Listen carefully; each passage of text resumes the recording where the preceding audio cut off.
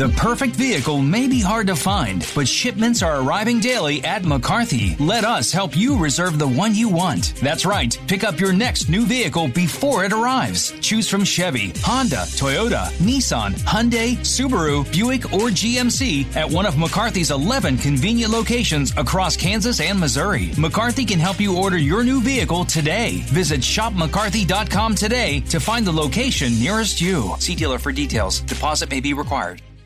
All right, let's stay in the small school conversation and bring in our own Cole Young. And Cole, you were last week you were down at Harrisonville and Maryville, and Harrisonville didn't look good early, but then they got it going, and then Maryville kind of tried to come back late. That was like 3 different games in one, wasn't it? It was like a game where it was the weirdest thing. Neither team got within the 20s, I think, for the first quarter and a half, but also neither team punted.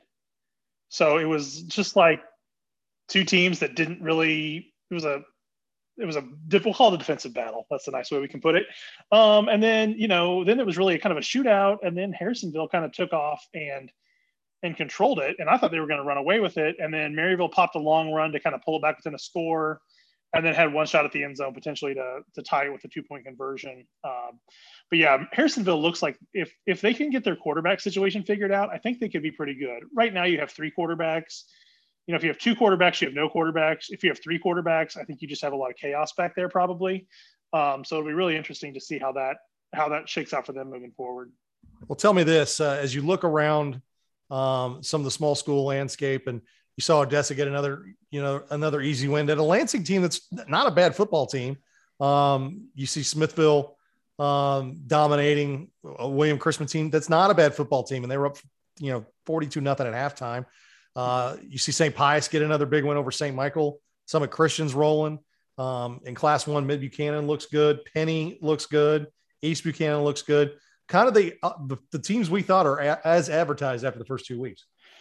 Yeah, no, you're exactly right. And I think, we're looking at all those teams are going to be good. I think Maryville, who is 0-2 now, but has played the number 1 team in Class 3 and, a good team in Class 4, they're going to be a beast to deal with in Class 2. But I think what's really interesting to me is that MRVC, I guess it's West.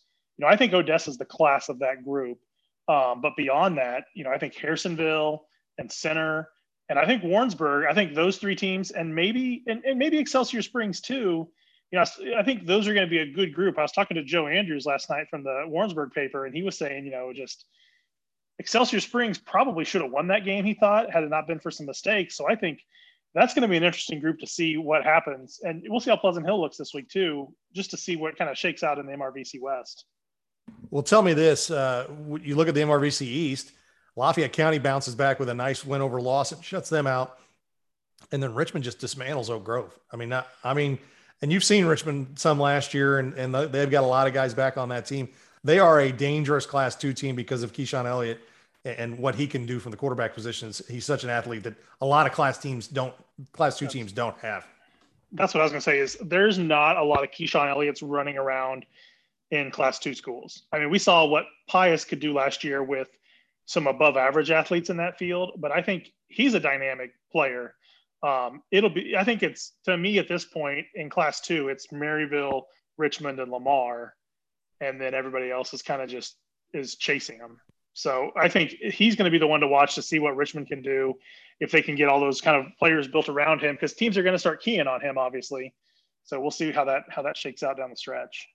I think what's going to be interesting as we move forward in Class 3 is Summit Christian. Summit Christian, I had an opportunity to see them play last week, and they have an outstanding senior class. They've got some really good football players in that senior class.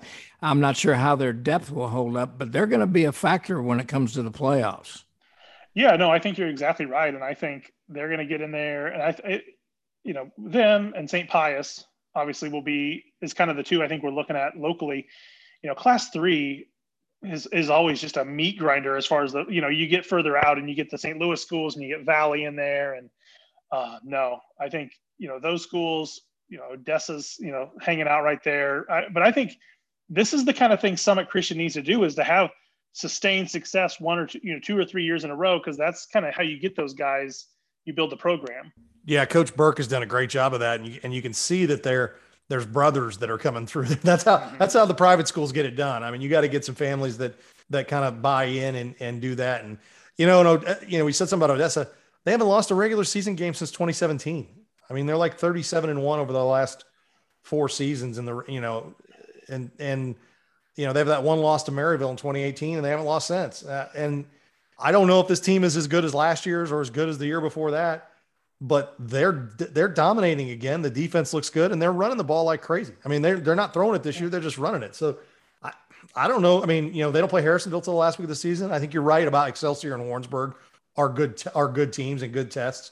But Odessa to me is what they've done there the last 4 years with different kids. I mean, totally different teams in the 4-year span is really amazing.